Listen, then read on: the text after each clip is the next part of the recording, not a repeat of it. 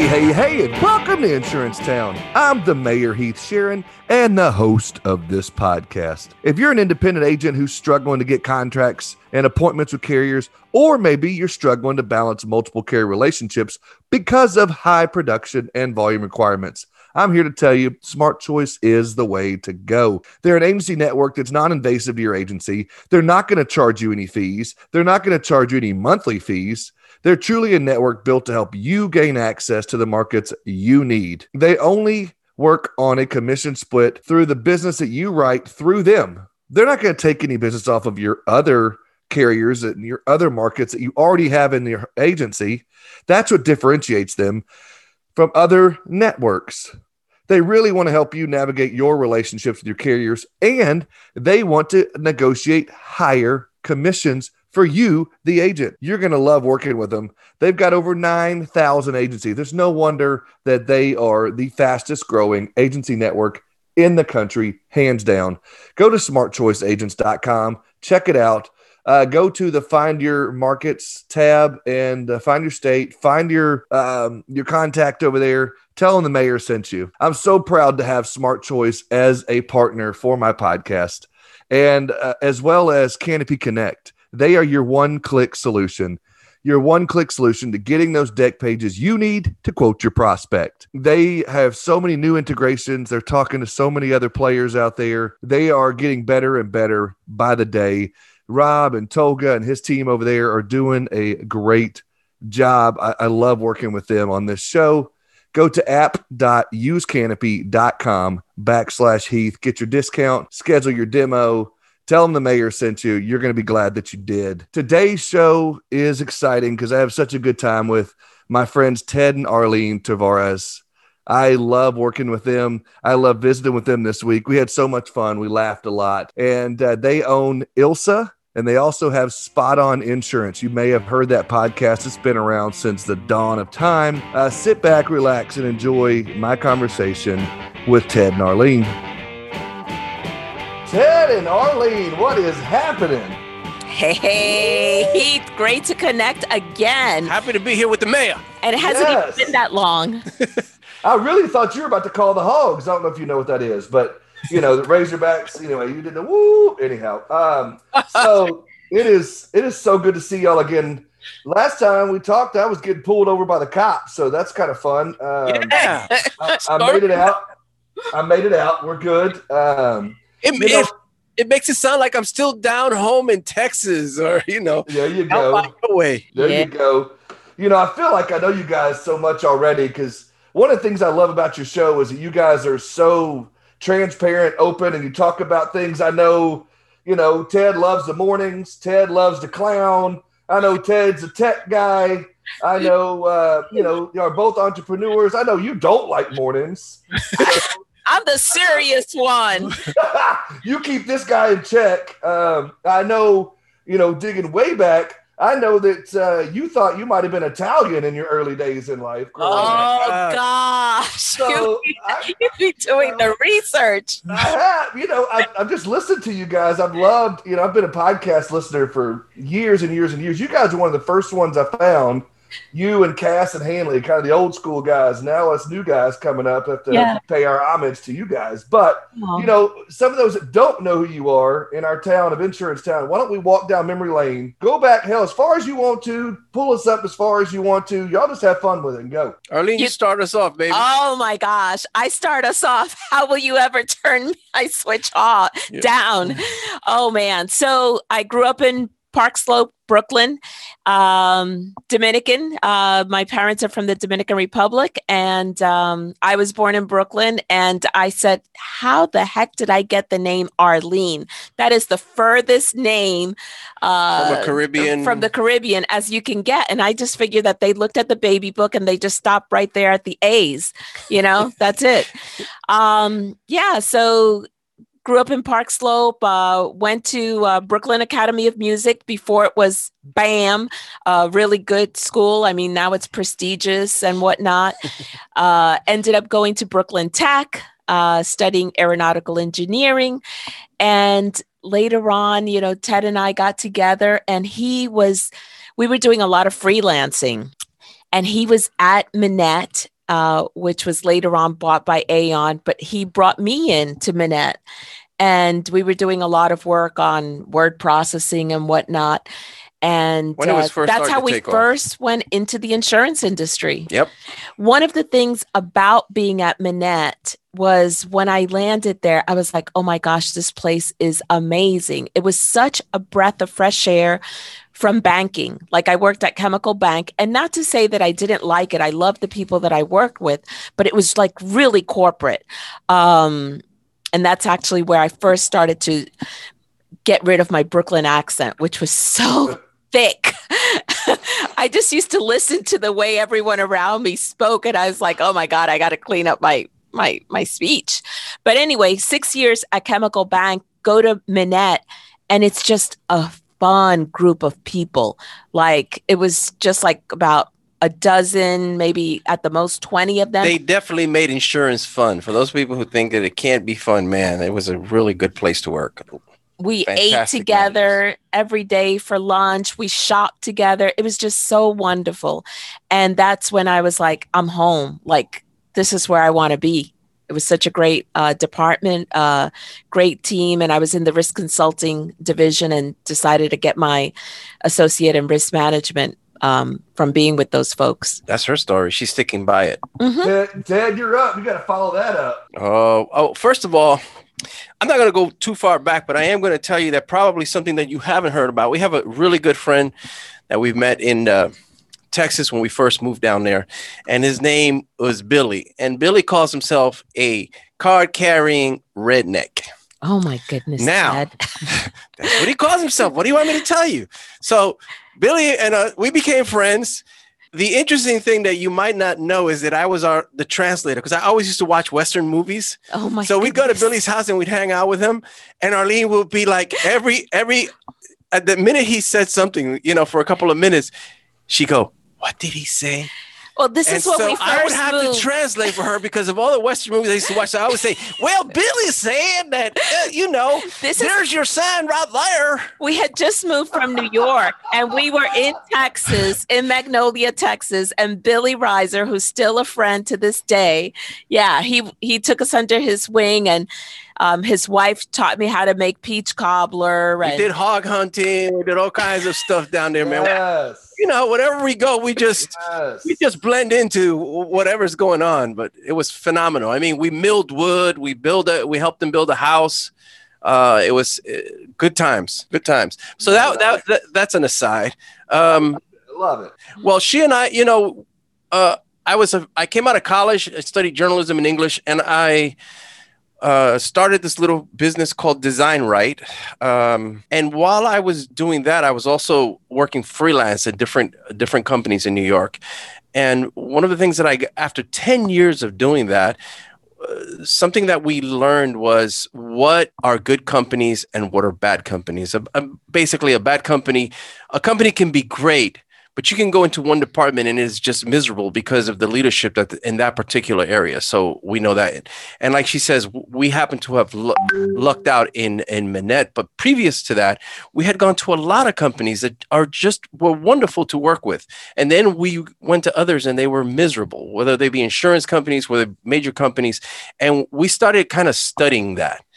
And we said, wow, what a difference it makes when people are working in a place where the people really care, the management really cares, they really want to help you get to another level. And so one of the things that we talked about when we were thinking about starting ILSA was, wow, when we start this business, we want to take everything that we learned from all these different companies and try to incorporate it into this business, into this new company that we built. And so the first thing we started with was the culture. We wanted to make sure that the culture was a place where people came in and really enjoyed working there. And over the years, we had many people join us and say, for example, I'm going through a divorce, but I really love coming to work because I feel like this is an island away from all that. Mm-hmm. A lot of the difficulties they were experiencing outside of work, it just wasn't happening for them inside. They had support. They had people who worked with them, and they just loved going to work there. We have a lot of what we call, not a lot, but a few boomerang employees. That is, they leave and they're like, oh my God. They come back in a year. They're like, it was nothing. people just don't know how to treat people out there, or, I just love working here because of the culture that you've built. So that's basically in a nutshell what we've done in the last 15 or 20 years. We've been just running that regulatory compliance business, ILSA. Yeah, I'm glad to hear you guys stop there, because that's, or start there, I should say, because that's where I wanted to dive into a little bit today, because as I said, I've listened to a lot of your shows and I've followed your career a little bit here and there, not like a stalker, not weirdly, but I've been a fan. I love what you guys do. And, I heard, again, this goes back probably 100 episodes ago, maybe, you talked about you wanted to start this culture off with blizzards. And Arlene said, that's going to be $15. We can't do that. Dairy Queen. Yeah, you wanted to start off day one doing that. And so that's what I was going to kind of dive into a little bit. I mean, I get it. You can start off with gimmicky things like, let's do blizzards, or let's do, milkshakes, or I had a guy interviewed early on. He would do Pancake Fridays, where he would cook his people pancakes or go get them from Cracker Barrel or whatever. And so is that some of the other things? Tell me some of the other things that you did early on to develop that culture. Yeah, so we were doing the weekly meetings with our folks, and Ted was like, oh, we have to start it up with the Dairy Queen blizzards. And I was like freaking out, like, we don't have enough money. Like, that's a lot of money, $15 a week to spend. But obviously we did it, and it was awesome. But we would also do birthday cakes. So, and at that point we were small, so we could do a birthday cake for every single employee. And I mean small, like maybe 10 to 13 employees. And we would I remember we actually had like cheesecake shipped from New York, from Eileen's Cheesecake in Chinatown, for a particular employee. Who liked cheesecake. We would drive from Groesbeck down to Houston to pick up a special Tres Leches cake from America's, which has a fabulous Tres Leches. So we would go out of our way to like get their favorite birthday cake and make it special. The other thing that we would do is we would play softball. And if you've heard my the episodes, and you know how terribly coordinated I am. So, but the team would have me play softball. That is taking me so out of my comfort zone, but I would do it for them. I'm the worst out there, but they would have laughs. We would have laughs, but we would do things like that. And the company picnics. Throwing Frisbees in the office, we've been doing this for years. Since we started, we wanted to make it. I was I've always been into art, and I was a graphic designer at Metropolitan Transit Authority in Houston. And I used to also do some coding for them, for their website and the internet early on. And I've always liked the artsy side, and how you don't have to be dressed up and have this tie and all this stuff on in order for you to be creative. In fact, I find myself to be more creative, and our employees more creative, if they don't have to, I don't know. I find it kind of stifling sometimes. I just want them to be free spirit. So when they walk into our office, they're feeling free. And we give them a tremendous amount of freedom. But there's a price that comes with it. We've always said to them, hey, guys, you can joke around. You can mess around in the office. We can have a great time. We can laugh all day long, as long as you're number one at what you do, as long as your customer is being served and you are kicking butt. So what we say is, if you're not kicking butt, then your head should be down on your computer, and you should be making sure that, everything is at top. What would I say? A+, that everything is above. I want to share with you. A crazy thing that we did as employers with one employee that is like, when I think back on it. So, we're New Yorkers. We moved from New York first to Houston, then to Groesbeck, which is a small little town. And one of our employees at the time, she had all this hay that needed to be baled, and she didn't have anyone to help her bale the hay. A Southern story. And we went out there with our son, who was like maybe 12 at the time, and our nieces and nephew were visiting us in Groesbeck. And we went out there to bale hay. So my niece, which was like 12 years old, she's manning the tractor and we're out there doing our thing. And it was so cool. It was so much fun. And so out of so far removed from anything that we had ever done in our lives. It sounds like you guys figured out early on, and hopefully this is carried out throughout your career. Sometimes you got to get out of your comfort zone. Yes. Yes. In fact, all the time. In fact, we push our people. We're constantly pushing them out of that comfort zone, making them do something different, something that they just didn't even think about the day before. And that happened just last year during the pandemic when we pulled them out. They've never been on video before. And they were in a sheer panic because, hey, we're going to do these live webinars. And we like you guys. You guys know your stuff. Regulatory compliance, you got this down pat. Well, they hadn't done video before. So they were petrified. I mean, seriously petrified. But it didn't take them more than 2 shootings before they were starting to get to their comfort. And I was like, it's not about, we had to explain to them, look, this is not about you. This is about you educating the folks out there. So if you make it about you, you'll be very nervous. But if you take the attitude that, hey, I am going to disseminate, forget about what I think I look like, what I think I sound like. I'm going to disseminate this knowledge that's very important for the folks out there who need it in terms of regulatory compliance. And once they caught that on, man, some of them were superstars, just absolute superstars. Oh, wow. I'm glad that we're on this path because I think culture is such a big thing. No matter if you're in the insurance industry, if you're in the real estate, if you're in, banking, whatever industry you're in, culture's got to be something you focus on. And you're right. If you're not at that top notch, if you're not aces in what you're doing at the time, get back to the desk. If you're good, then you can play. When they know that you guys are a cohesive unit, you guys have been together, you guys eat, sleep, and breathe everything together, play together, work together, bale hay together.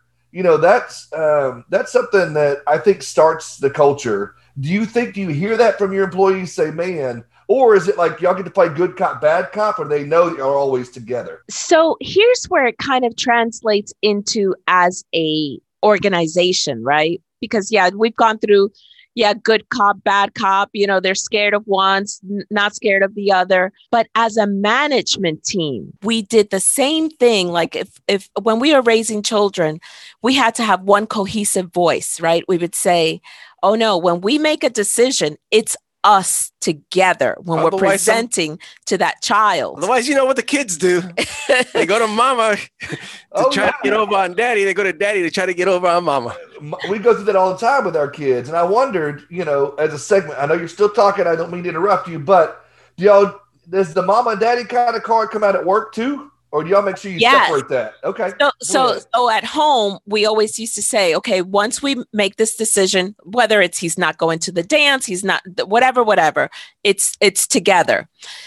With our management team, when we get together to make a big decision on something, on a policy, whatever for our employees, we say, when we walk out of this room, we have made this decision together. You cannot go out there and say, oh, it's the manager of such and such department that wanted that policy. No. We are doing it as a management team. We're going to hear out all of our pros and cons. But when we go out there to talk to our staff about this new policy, this new process, we have decided this together, and we are one team. So whether you're listening to this and you're a married couple, which there's a lot of those mom and pop shops out there, or you've got a partner. Now, what happens when you guys come to a standstill? Do y'all have a board? Do you have a third party that comes in? Do you take it to somebody else? What happens when you come to a head?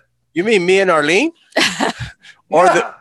Or the general listeners, for the sake of argument, let's say y'all guys have never done it. That's fine. Tell the audience maybe what's good. There's a lot of times that we go in to a meeting and we're totally against what our management team is presenting to us. We're like, heck no, that is not going to work. And you tell them what you tell them. My attitude has been, I walked in and I said, look, I don't have all the ideas. I may not like what I'm hearing right now, and I think my answer is going to be no. but convince me in the next 20 or 30 minutes. Let's see what you have to say. And you know what? Sometimes they've been able to convince me, and she and I have completely turned around and said, you guys are right. Let's go with it. What I tell them is that our management meetings is a place where you come to smash ideas. I don't want them to come in and I tell them, separate your egos from your ideas. You brought something here. We're going to beat it up. We're going to do whatever we can, but we want to come out with the right solution to whatever it is the problem is. So just because we don't agree with you doesn't mean, it should hurt your ego in any way. This is an idea you brought up. Let's smash it. You be the first one to start seeing what's good and what's bad about it as well. So that happens. So I've walked in with an idea and it's been smashed to bits. And I've been like, yep, there it is.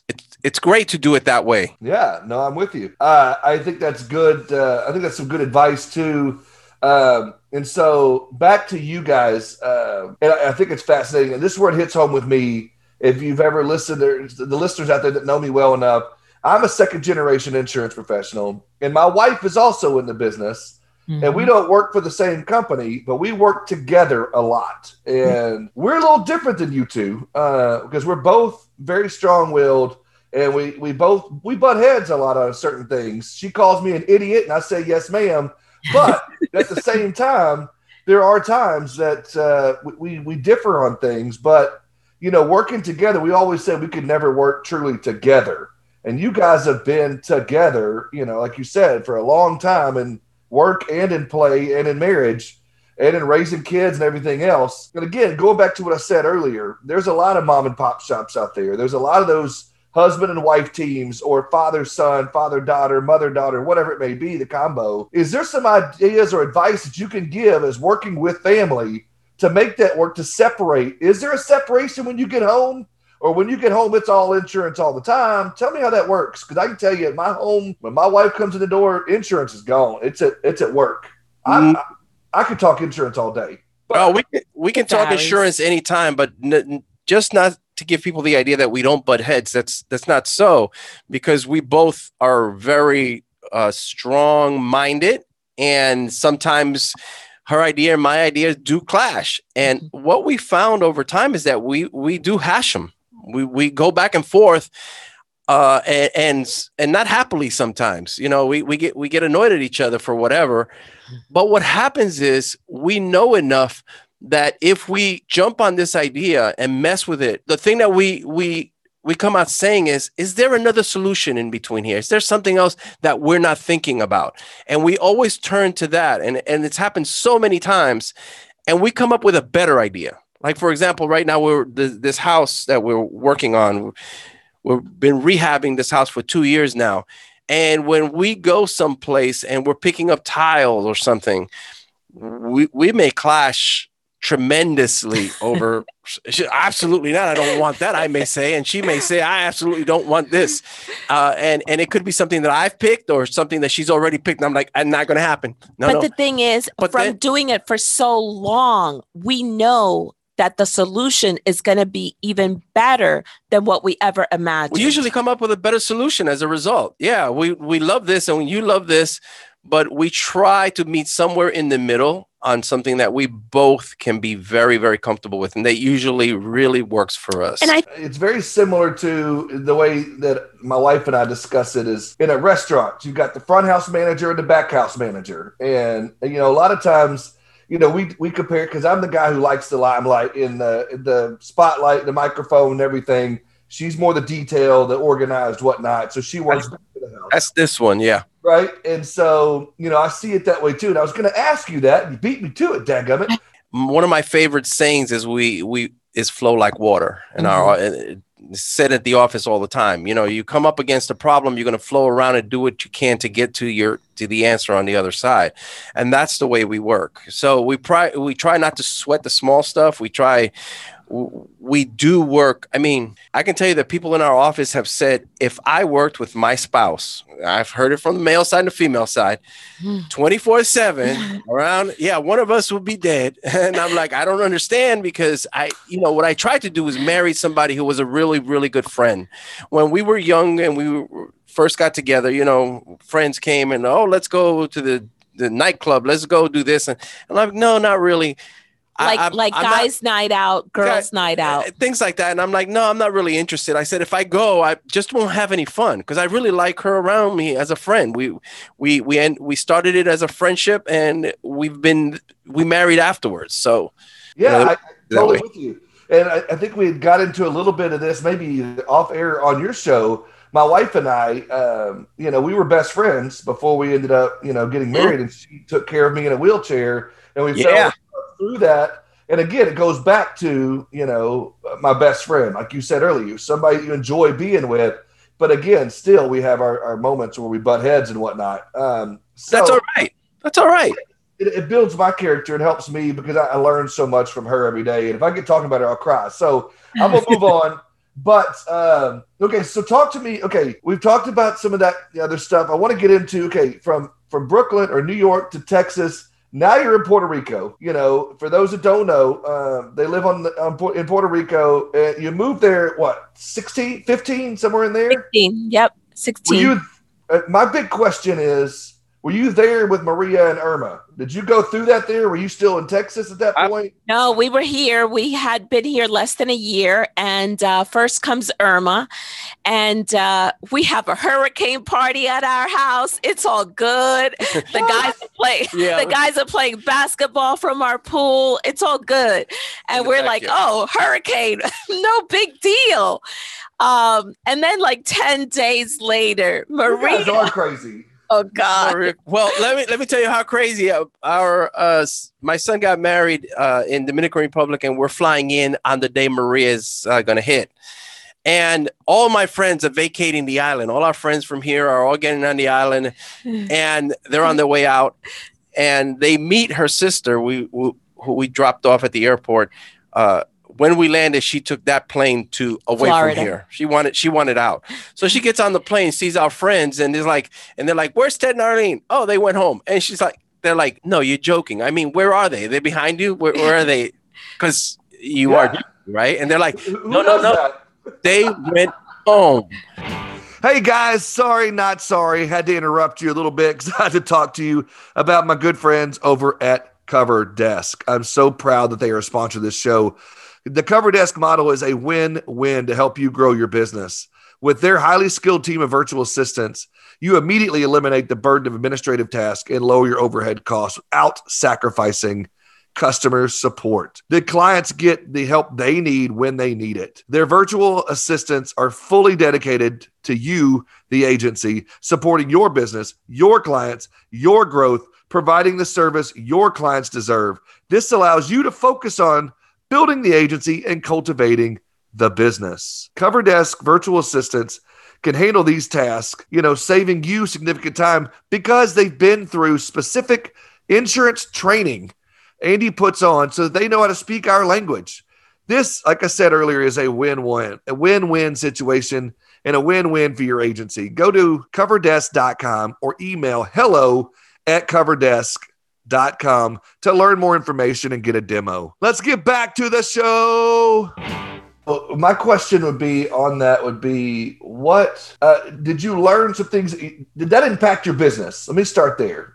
Did going through that, because I know, and you don't have to get into it, but I know in 2009, you went through, in 2008, the recession, right when you were starting your business and all that, or later on in that. And then you went through this. How did this impact your business? So at that point, Ted and I were, we had the podcast. We had a team here in Puerto Rico.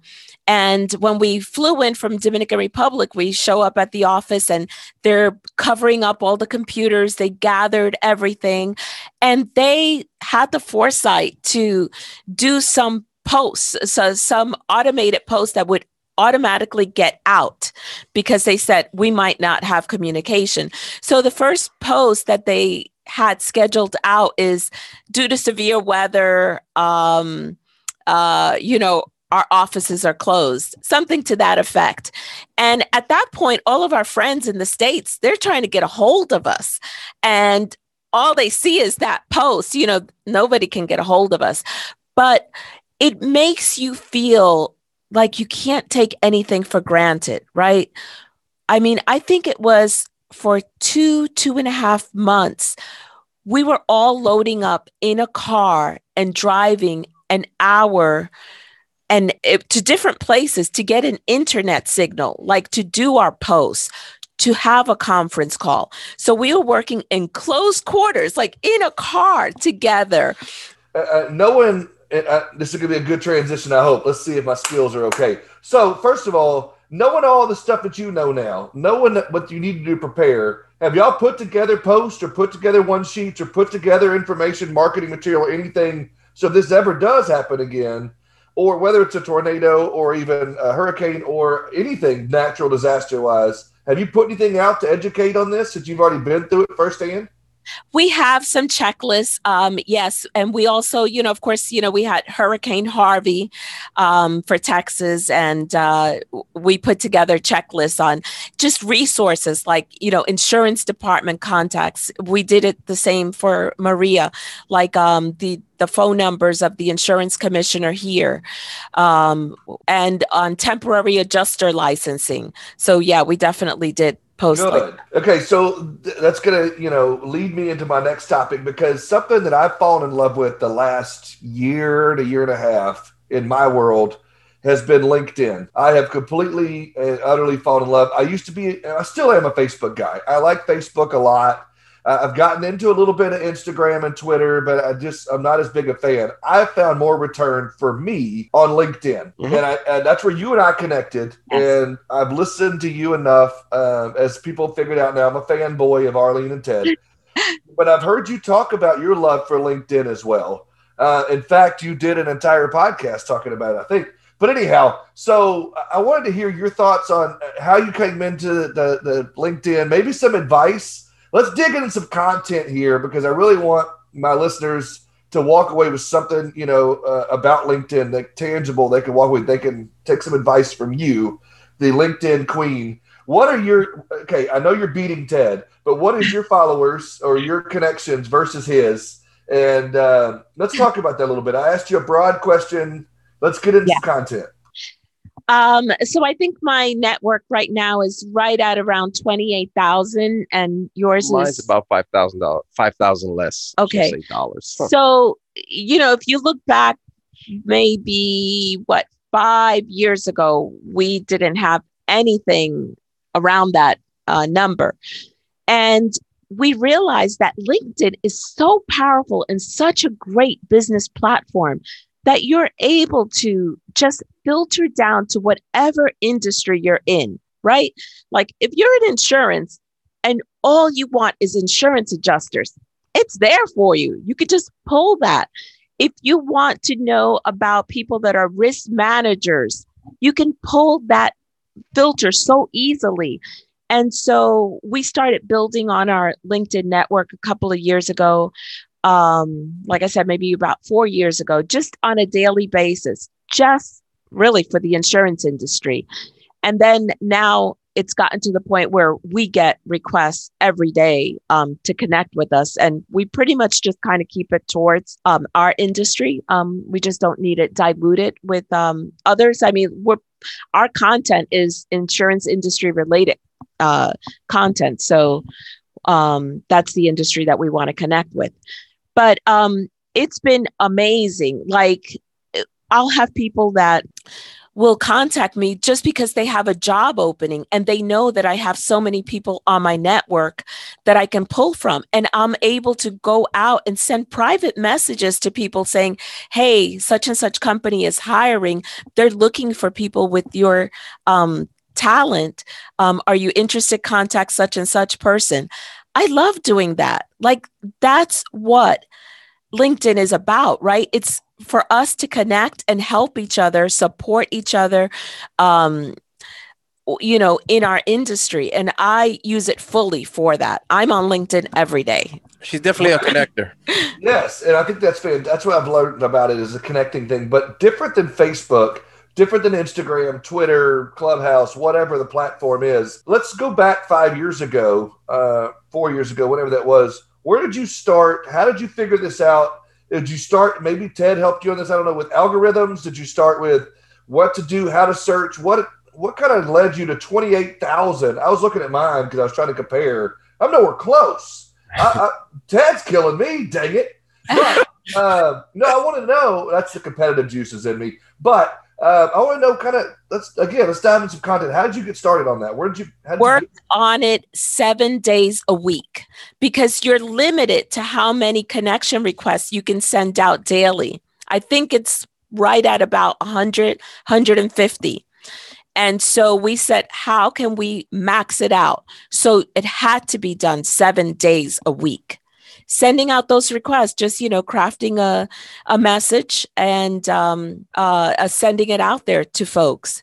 And then just working on that consistently for weeks and weeks and weeks until it just kept building up. And then we're also constantly doing videos and other things that we're putting out there on LinkedIn, and people are coming to us and saying, hey, I want to link up with you guys. So then it's a matter of going in there regularly, daily, and saying yes to a lot of the people in the industry who want to be part of Spot On Insurance, who want to be part of our circle of insurance professionals. Yeah. So I was Googling that and I found out they say 100 to 125 per day on LinkedIn.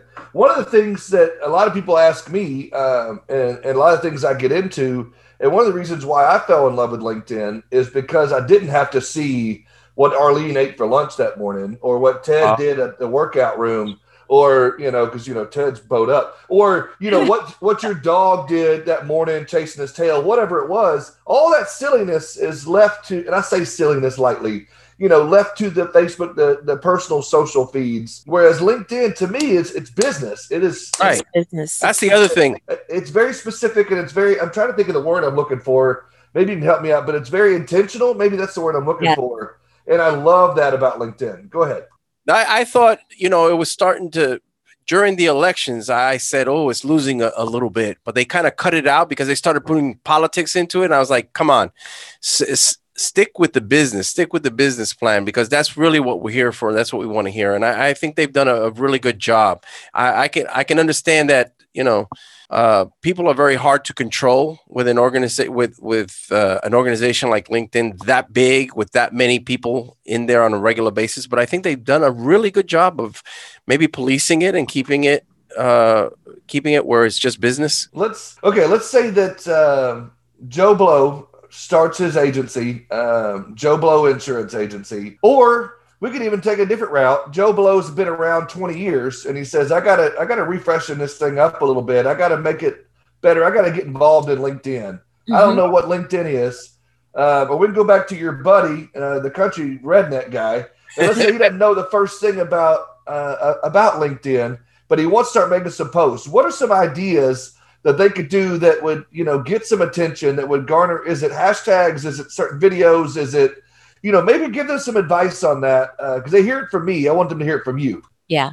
So we do a little bit of everything, right? And we do have 2 team members here in Puerto Rico that help us with our social media profiles, but we do the hashtags, we post videos, we do articles. We do an article on every guest that is on our podcast.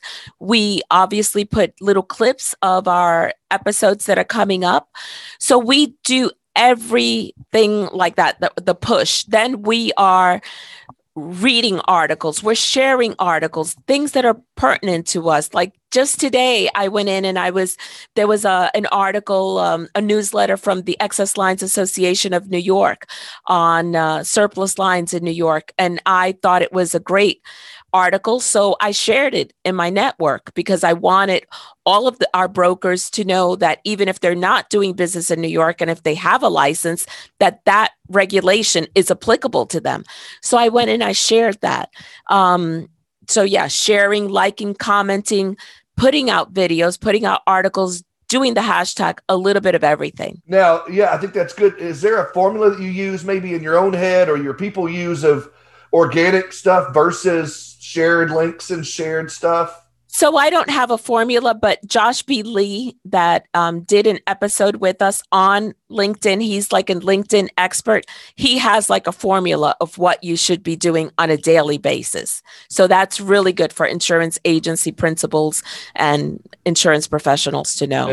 I'll find that and I'll put it in my show notes so you can click on that link and go check that one out. I'm sure it's incredible. Go ahead, Ted. Arlene, I was thinking that one of the things that you need to do also, I understand if you're just a small office and you've got 3 people, but make sure that the 3 people within your office are on LinkedIn and that you get a formula for how you're going to attack LinkedIn, how you're going to go in there, and don't leave it to one person. You all go out there and you start commenting from your page. You all go out there, even from separate pages that you have that are personal LinkedIn pages that you may have. You really have to do a concerted effort to work together. We have a lot of people in our offices, and a lot of them comment.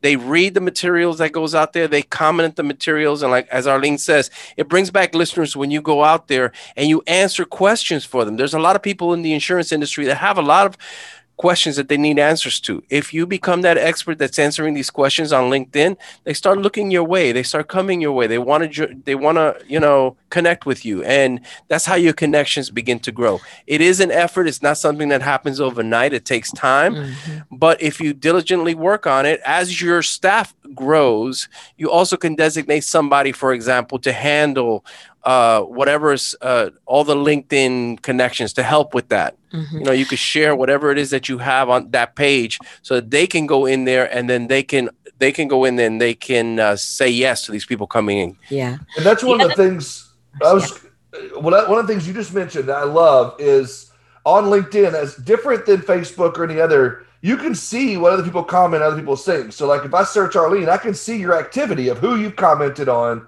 what you follow, what you like. And to me, I find that fascinating, so I can know, and I kind of get to know someone a little better before I even connect. I'd be like, if they're just out there just liking stuff and they're not active, maybe I don't want to connect. But they're super active. They're commenting, and it's insightful comments, and it's intentional comments, and they're following the things I want to follow to me, or they made a comment on something I didn't see.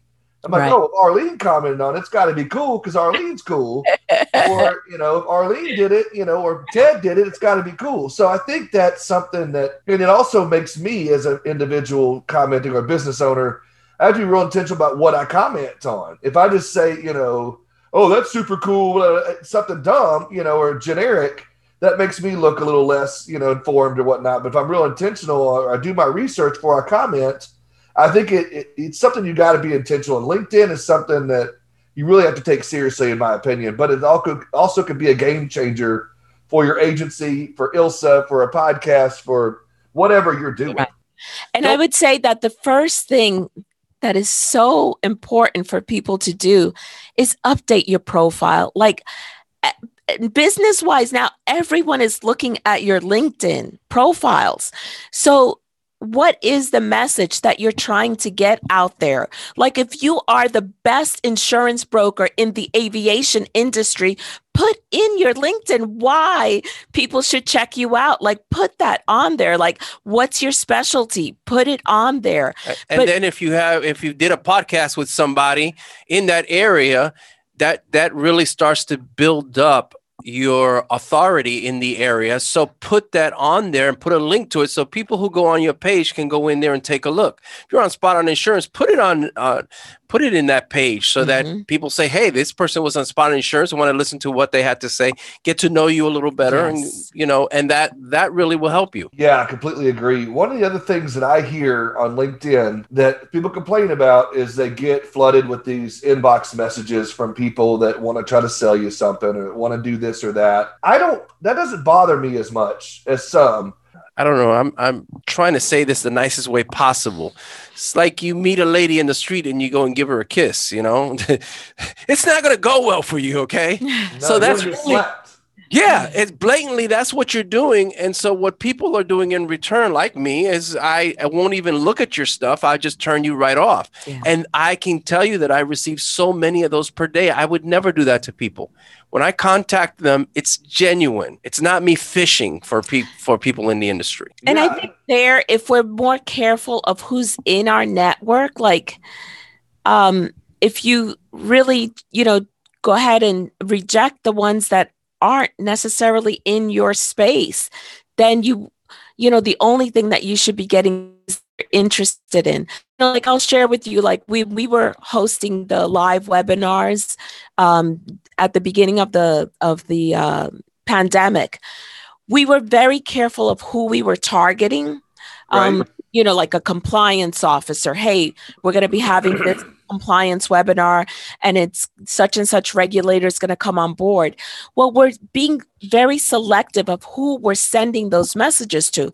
It doesn't mean that every person that received our message wanted to come on our compliance webinar. If they said, hey, Arlene, I really don't have the time right now with COVID to attend these things, I'm not going to send them another message on that, right? But I'm only sending it to people that I believe this will have a tremendous value to. I'm not just going to flood everyone on my network. Yeah, no, I'm with you. And that's one of the things that, again, my wife and I don't work together, but we work together. And she's the head of the PIA here in Arkansas, and she's got a big virtual event coming up next week. Shout out. It's my show. I could say that. But, yesterday morning, I got up and, I think I was in the school line to pick up the kids from school or dropping them off. That's what it was. And I sent about 40 messages, just cut and paste messages to insurance agents I thought would be interested. And she called me cussing me out like an hour later. Like, my inbox will not stop. People keep messaging me. I want to know more. I want to know more. Send me the link. Send me information. LinkedIn can be so powerful if you target it to the right people and you're intentional in what you're doing. And I love that you have, between the two of you, a gazillion connections. And I don't know if that's a real word. Is that a redneck, number? Gazillion? No, I think a broader population has dibs on gazillion. Yeah, I gotcha. I gotcha. But the point being, I do think it's very powerful, and I love that you guys have bought into that and see the need there. And I hope it continues to evolve. It continues to be a platform that we as business owners, business people, or just a population in general can use to utilize our business and utilize what we're doing.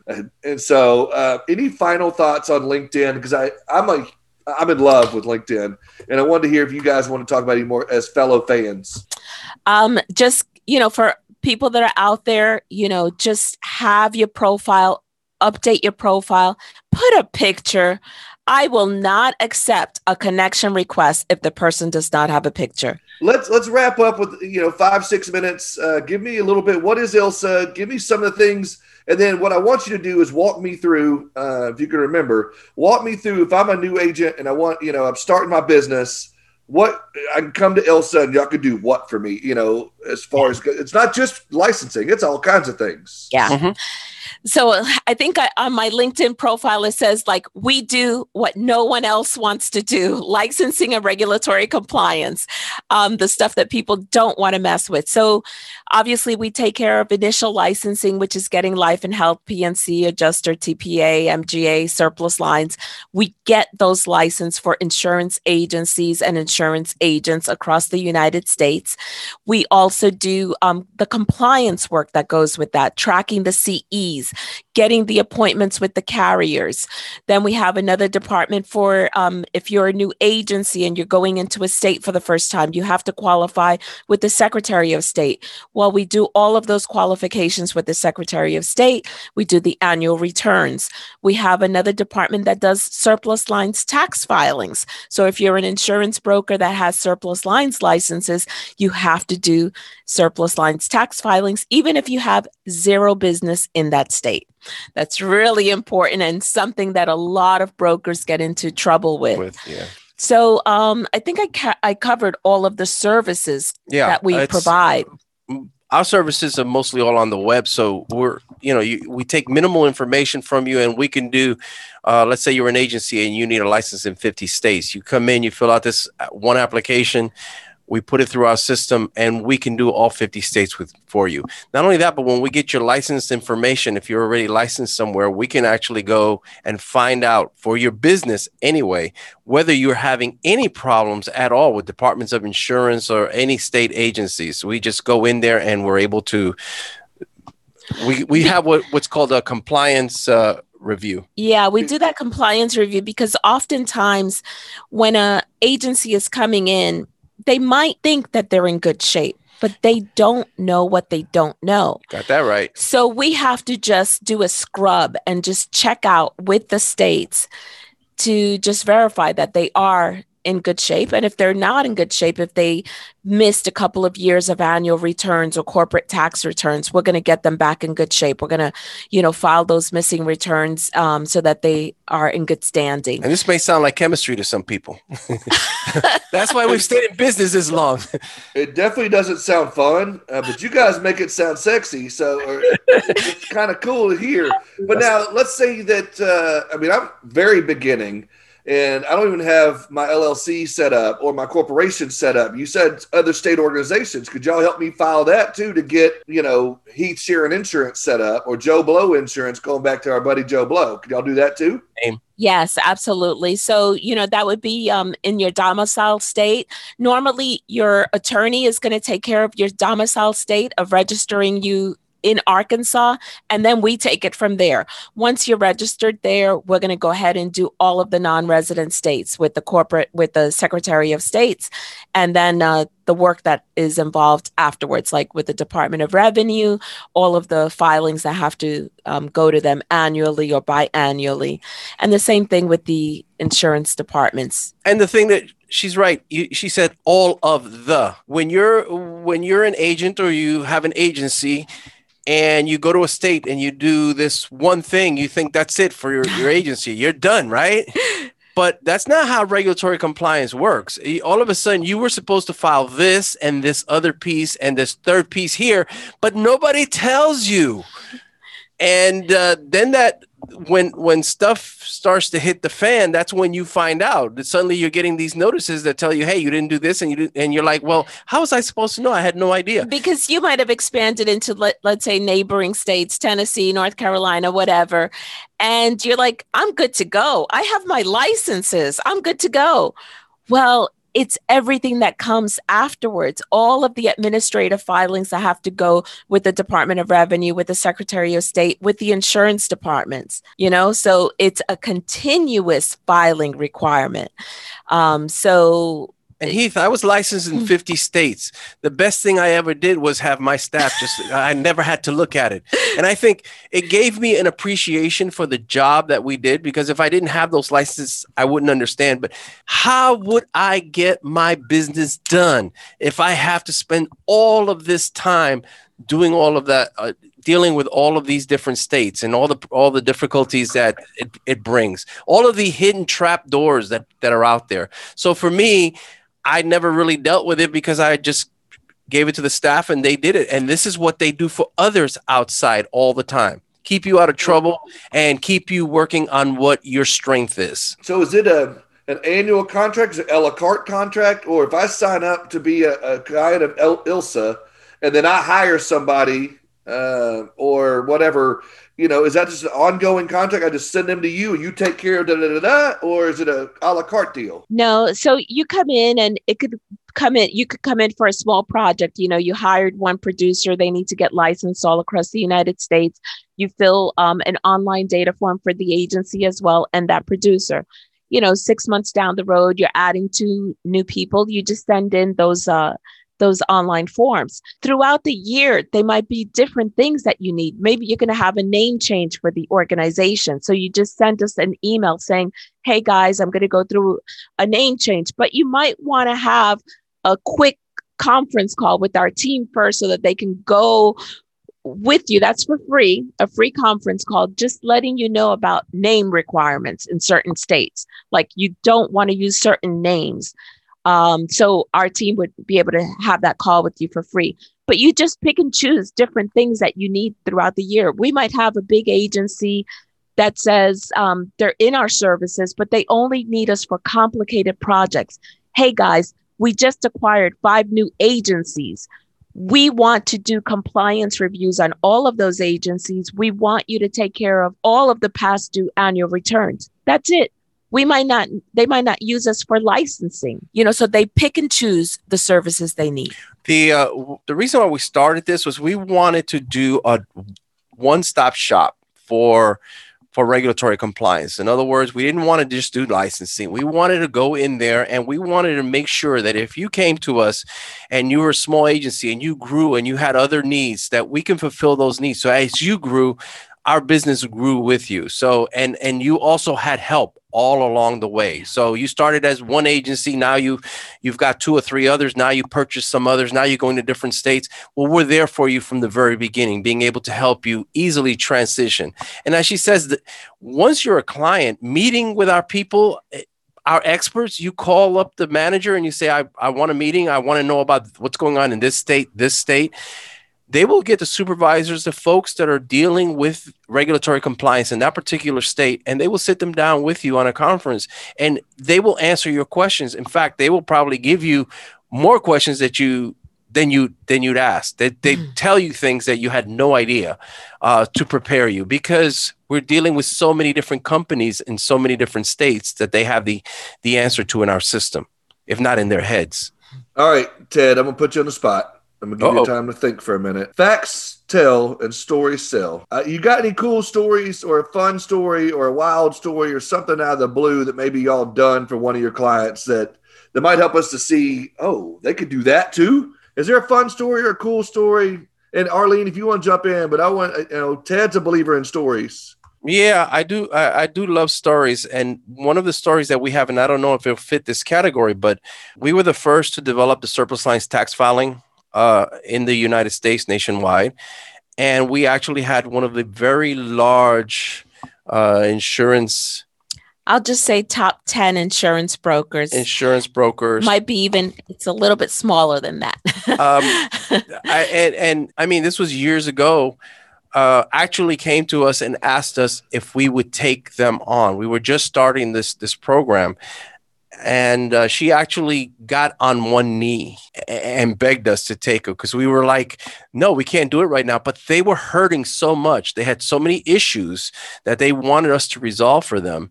And they came in and we said, okay, we'll take you in, but we can't start for 2 months. We have some, we really want to make sure that all of our computer systems are working perfectly, that these programs that we're setting up for you are working perfectly. That it's all automated. That it's all automated. We don't want to go in half-ass, if I could say that word.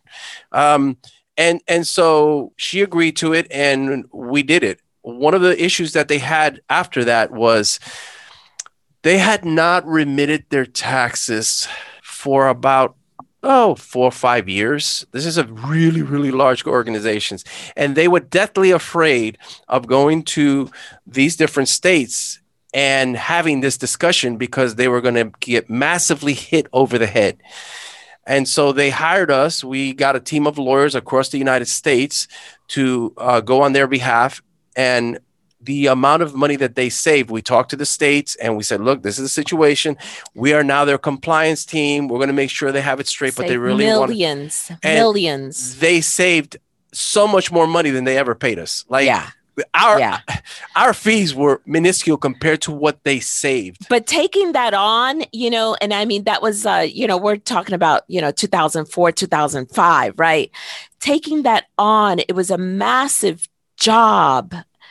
And they were in such dire shape. Like, you're talking about, you have to clean up 4 years worth of tax filings around the entire United States. They have the funds, they just didn't know how to remit the taxes. And to assemble, I'm talking about state by state, assemble a group of attorneys that are the best in the industry to go and plead their case to the insurance department. I mean, obviously, this is not an overnight cleanup job. This was massive. And to do that, clean it up, it's a great feeling. It's like, man, like you could do anything, it's pretty awesome. I'm going to tell you one other story. One time she got a call and they were looking to do a license for the vice president of the United States, for Dick Cheney at the time. And she's like, oh, stop kidding me. Who is this? Yeah. This is a joke, right? It was an agent. And he was like, I just kind of wrote this policy and I need the Virginia license ASAP. And I should have had it like 2 days ago and it's for the vice president of the United States, Dick Cheney. Wow. And I was like, I was like, heck no. First of all, why would you do that? And how would you do that on the vice president of the United States? Write something without having that license. That is wild. That was crazy. Did these fit your story, Bill? Yes, most definitely. Most definitely. I appreciate that. So, in wrapping up, can you share some contact information? Maybe briefly tell us if there's anything new they can be looking for on your website. Maybe share anything you got new coming up on, Spot On. Let's wrap up the last 2 or 3 minutes on that. So actually, both companies, both of our sites have new websites. So ilsainc.com has a new website that we just unveiled, and Spot On Insurance also has a new website. So we've been working really hard on those two sites. So that's new. And the focus of both of them is education. Yeah. So it's giving you a lot of information. Like if you're interested in licensing, regulatory compliance, you go to ILSA, and there's so many, we've done so many videos on the different areas of regulatory compliance that will really, really be of service to you. Again, it's not about the salesmanship. For us, it's, hey, we want to give about 80%. And we know that if you appreciate the education that we're giving you, the information that you're getting, that you're going to do business with us. So that's really our focus. Mm-hmm. Anyone that's listening to this episode can connect with myself or Ted on LinkedIn. That's where we're at. And Spot On Insurance. Yeah. And then we would definitely love to get new subscribers. So of course the podcast is Spot On Insurance. And by the way, and we love your work, man. You've gone through so many more of mine than I have yours, but I really appreciate what you're doing and the way that you do it. I really appreciate that. It means a lot to me. And I hear, can I do a spoiler alert? If not, I can edit it. But do I hear y'all got a really awesome guest coming on June 1st to be released? I hear you got a really good one. The best spoiler alert. The mayor of Insurance Town is coming out. Yes, June 1st. That's awesome. Tuesday. Don't miss it. June 1st. Spot On Insurance. Yes. Spot On Insurance. I'm going to release this one before that so we could get some double time here. Oh, yeah. Great. By the way, guys, it was a great interview. We had some great conversations. Yes. Great conversations on that episode. That is one thing, we should probably take this off air, but I do love about you. If you don't listen to Spot On, you guys get more than just insurance out of people. You talk personal, you get into kids and family and how they got played. I love that about y'all. And I've always wanted to do that. I said, y'all, I went country on you. But I love that about you guys, that you really dive into people. You care about your interviewees, whatever you call it. And I think that's super cool. And I try to do that too, but you guys have obviously been doing it longer than me. But I think you have the same concept as we talked in the interview, and that is making friends. Yeah. We don't, everything we do is about making friends. And we just interviewed Andrew Stotts, who is in Thailand. And he says their business model is you don't do business. You just make friends. And it's not you don't do business. You don't make friends and then business will come. It's you just make friends. Yep. You hear about nothing else. Completely agree. And I'm hoping that someday down the road, my wife and I can come hang out with you on the beach. Oh, absolutely. Oh, that would be so cool. The door is open. Dude, that would be so much fun. I would say you're welcome to come here, but looking at my backyard, it's not near as cool as yours. So, guys, I really appreciate y'all coming on. It was so much fun. We're going to definitely have to do it again.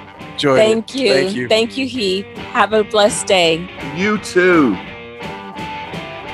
Thank you so much for hanging out with me and Ted and Arlene today. We had such a good time, didn't we? I really hope that conversation brought value to your day today and that the content we brought you made you a better insurance professional. Today's episode was recorded and edited and broadcast by my friends over at Ready Set Podcast. If you have an idea for your own show, check them out, getreadysetpodcast.com, and look them up. You can find them on Facebook, LinkedIn, Twitter, you name it. They're out there. Getreadysetpodcast.com. Ready Set Podcast, turning your brilliant idea into a reality. Thanks again, guys. I look forward to hanging out with you again next week.